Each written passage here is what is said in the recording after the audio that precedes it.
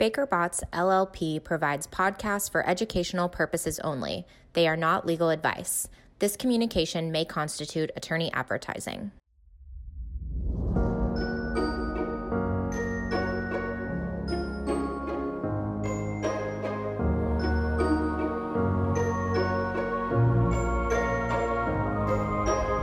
Welcome to the Environmental Evolutions Podcast, where we explore the changing landscape of environmental law and policy. I'm your host, Megan Burge, coming to you from Washington, D.C.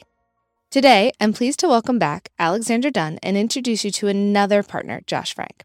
We're going to talk about recent developments related to PFAS in consumer products and food packaging. Welcome to you both. Thanks, Megan. It's great to be here. Great to be with you, Megan. So for anyone who hasn't listened to our first two PFAS episodes, I highly recommend checking them out. But Alex, just to give us a very quick reminder, exactly what are PFAS and why would we be concerned about them in food and cosmetics packaging? Well, it's a really interesting take to look at them in these particular products, Megan. So as we've talked in the prior episodes, PFAS are a family of chemicals. And these substances have been made since the 1940s, and they've changed a lot in their chemistry. But they have water-repellent, grease-resistant, heat-resistant, and non-stick properties. So they've been used in things like carpeting, furniture, firefighting foams, and as we're talking today, in a lot of products like the pizza box that you might carry on your lap. And it's what has for a long time kept that grease from coming through onto your shorts while you're driving home with that hot pizza pie. I very much appreciate that. Exactly. Why are we hearing so much about them now? Well, it seems that every week there's a study that is coming out that is giving more and more information about where these PFAS are. And because the science of PFAS is still evolving, we're still learning what does exposure to PFAS through water, through soil, through the air, through perhaps the wrapper around your sandwich. How does that affect the human body? And all of that is still coming out. But the EPA and other scientific bodies have started to put out the message that PFAS are something that we should be concerned about as a public, and it's leading to a lot of litigation and attention. We're watching federal agencies and states dive into the area of PFAS, and particularly around consumer products. So it sounds like there's a lot going on in this space that companies should be thinking about. So let's go over to Josh. Let's talk a little bit more about these lawsuits. So you might have seen lately in the news that there have been a spate of PFAS lawsuits in recent weeks, including class actions that have been brought against some very big names: McDonald's, Burger King, L'Oreal, and CoverGirl, just to name a few. So most of these lawsuits have been brought in just the last 2 months, and some have stemmed directly from a March 24th Consumer Reports article about PFAS in food packaging. In that article, the Consumer Reports tested over 100 food packaging products from restaurant and grocery chains and found that PFAS, or likely PFAS, was in bowls, bags, plates, and wrappers for all 24 retailers they studied.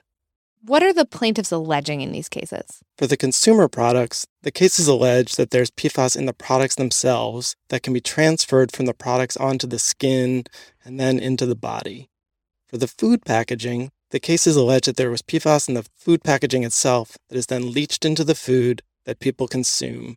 Oh, that's interesting. So how do these consumer product suits differ from those earlier cases? The early cases were primarily against manufacturers of PFAS itself or manufacturers of firefighting foams containing PFAS, and they related to PFAS in the environment. So those suits were brought against facilities where PFAS or firefighting foams were manufactured, used, or released. And in particular, most of those cases have been for medical monitoring or personal injury, as well as the cost of remediating or treating water or soil that were affected by PFAS, or for diminished property value. Other companies and industries that use PFAS in their products have also been targeted as well, but previously those cases have related to PFAS-containing materials that escaped into the environment from a facility and that impacted nearby residents or water supplies. So here, this round of consumer products cases is something totally different. They don't allege personal injury or environmental injury directly. Rather, they argue that the companies have misled consumers through marketing and advertising and have unjustly profited as a result. So basically, they claim that consumers would not have purchased the products if they'd known they contained PFAS, or would have paid a lower price for the products. So importantly, this is the plaintiff's creative way of avoiding the proof of causation that might be required in other types of suits, such as those related to personal injuries, where it might be very difficult to prove that somebody's personal injury was caused by PFAS. Okay, so what I'm hearing you say is that the complaints in these suits are suggesting that the consumers were deceived by the marketing of a product to think that the product they were buying was free of PFAS. Exactly. They allege that the product marketing and packaging gave no indication that the products contained PFAS, or in some instances, specifically state that there are no harmful chemicals in the products. So the claims sound different than the personal injury cases. Here, for example, the cases allege breach of implied warranties, saying that the product was not fit for its ordinary purpose. These cases have all been brought as class actions, where the named plaintiffs seek to represent much broader groups of people. So the class sought to be represented might be all consumers in a state that purchased a certain mascara or a certain food product, or in many of these cases, they seek a class of all consumers of those products nationally. So really big classes. Josh, you just said a lot of things that are very scary if you're an in-house counsel. How do you end up the subject of one of these suits? So primarily, these suits relate to what companies have said in their marketing materials because they deal with alleged unfair trade practices and false advertising. So if you look at the complaints in these cases, each of them goes through the company's marketing materials or packaging to identify what the plaintiffs believe to be false information. In many recent cases, we see plaintiffs point to advertising relating to safety. For the food products in particular, the plaintiffs highlight marketing materials about food safety throughout the entire food supply chain or the quality of food. And there's also an emphasis on marketing that promotes sustainability, all of which the plaintiffs claim is misleading for products that contain PFAS. So for the cosmetics cases, they point to advertising or marketing with the words pure, clean, and natural, or statements that the products are kind to the planet. And sometimes they just point to the ingredient list and point out that there's no reference to PFAS at all. And if you look at the complaints again, beyond the descriptive language, they put pictures of the products that they allege also are deceptive. So those might be pictures of somebody using a product directly on their skin or spraying something on their face, or a picture of a food product on a piece of food packaging that makes the food look tasty and safe. Well, and y'all can't see this, but Josh has a stack of these complaints in the chair next to him, and it's several inches high. It's amazing that the claimants here are going through websites, packages, and taking screenshots and just documenting everything the companies have been saying publicly. And this is really an important moment for companies to sort of mark, as you asked, Megan, how do you end up in this situation? We've been talking in past episodes about greenwashing and environmental claims and safety claims, and this is a really tricky area for companies. It's a really good reminder right now for companies to look at what their marketing teams want to say about their products and make sure that the legal team is involved in taking a look at that. Really be aware of not only what you're saying to the public, but also chemicals in your supply chain. Some of the cases involve ingredients in products, which the company may be more focused on the actual product they're putting out there than all of the ingredients that make it up. And so supply chain stewardship is really important at this time, and reviewing your external statements and marketing claims are just so important in this environment. Alex, you raise an excellent point because previously we talked about greenwashing in the context of lawsuits around statements for climate change. But really, that model of suit can be used by plaintiffs in a lot of different contexts. And now we're seeing it move over to PFAS, which is another really hot topic in the growing area of environmental law. I think one thing that's interesting about these complaints is that they don't focus specifically on the products themselves. They look at the overall things that the companies are saying and the marketing campaigns that talk about food safety generally or product safety generally and product stewardship. So there's a lot to look at for the companies in terms of how their statements can be used against them in a litigation like this. Well, and these cases seem to be coming from a study a week, so to speak. So Josh mentioned the Consumer Reports article, which studied the food packaging items. It seems like where there's a study, lawsuits follow. And there are a lot of ongoing studies right now, so you can just bet that whenever these studies are published, there's going to be more litigation. Exactly. And we're talking about the consumer products trends, but again, this could lead to personal injury claims as EPA and other agencies land more information about the impacts of PFAS on the human body. We may see a new wave of more precise personal injury claims.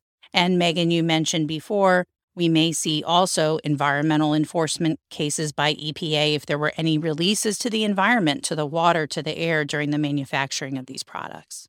Let's step back a little bit. How does this intersect with what we've been seeing at the agencies? The federal agencies are moving into this space. The Food and Drug Administration has certainly been heavily involved with PFAS and consumer products that fall under its jurisdiction. EPA and FDA have issued letters to manufacturers and distributors and users of plastic containers to remind them that possible PFAS releases are managed by some agency regulations. That's interesting. So outside the context of existing regulations and frameworks, what steps has the FDA taken to directly address PFAS? Well, for example, the FDA has been working to phase out various PFAS compounds for a while. In 2016, the FDA revoked regulations that allowed certain longer chemical PFAS compounds to be used in food packaging. And by the end of the year, 2016, they had been phased out. In 2020, for example, there was a voluntary phase-out agreement with other manufacturers to take certain shorter chemical PFAS compounds out of the supply chain.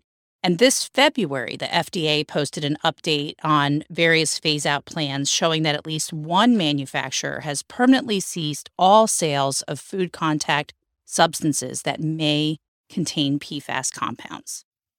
Well, just to make sure we cover all of the bases here, let's move on to talk about the states. We called them the Wild West in terms of dealing with PFAS in an earlier episode.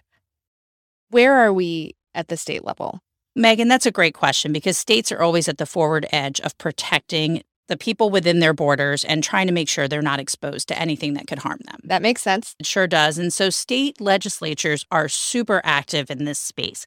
They are focused on not only setting exposure levels for drinking water, but also phasing out with the sale of products within certain states of PFAS-containing products. So, for example, the state of Washington has banned PFAS in 4 types of food packaging only after the state confirmed that there were alternatives available, and there are. And that ban goes into effect next February 2023. California has banned intentionally added PFAS starting in January 2023. And in California, paper food packaging is going to have less than 100 parts per million of this compound. Alex, can you put that in perspective? When we say things like 100 parts per million, what does that mean? Well, we're talking about very, very low levels. I mean, these are microscopic levels, really hard to trace. So I'm going to have pizza grease on my pants, is what I'm hearing.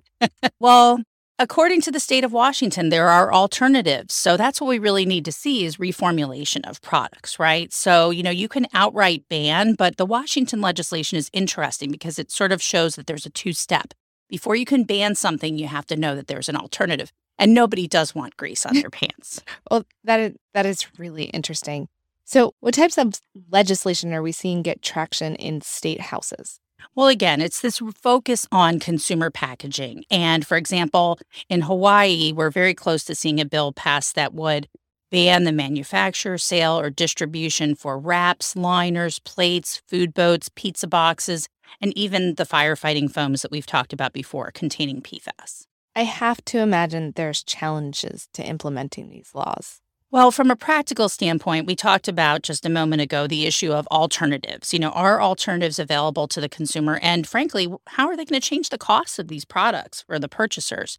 And there are thousands of PFAS. And testing methods really can only identify a couple of dozen of them. So because they're widespread, it's chasing all different types of PFAS. There are over 600 PFAS in commerce today. So, when we talk about intentionally added PFAS, that's one way to go at it. And that's what California is doing. As opposed to saying no PFAS, they're saying no intentionally added PFAS. So they're kind of shifting the burden. Up the chain. Exactly. Supply chain, which we talked about before. And intentional is really in the eye of the beholder. If you're putting a product on the market and it has PFAS in it, you should be aware. In some ways, that brings us full circle back to you, Josh, about what we talked about at the top of the podcast. And as Alex noted, for companies that are concerned that their products contain PFAS or may contain PFAS, what's at stake for companies that are subject to these lawsuits? Primarily, the suits seek damages, and they claim that the companies profited from these deceptive practices and should disgorge the profits that they've made as a result. And that's big news. Some of these cases reach back years in time, so the damages they are seeking will be very high. Additionally, the cases often ask the court to order injunctive relief. So they ask the court to issue orders ordering the companies to cease the deceptive conduct, such as stopping the advertising, or to require the companies to inform consumers about PFAS and the dangers of PFAS, or even to remove PFAS from their packaging. So the cases seek what might be very high damages and very significant injunctive relief.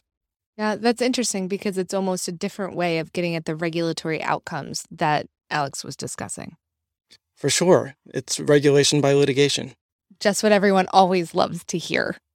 So, in terms of what you both see in the future of PFAS, and Alex, I feel like I ask you this every episode. I mean, we've talked snow globes, magic 8-balls, and crystal balls.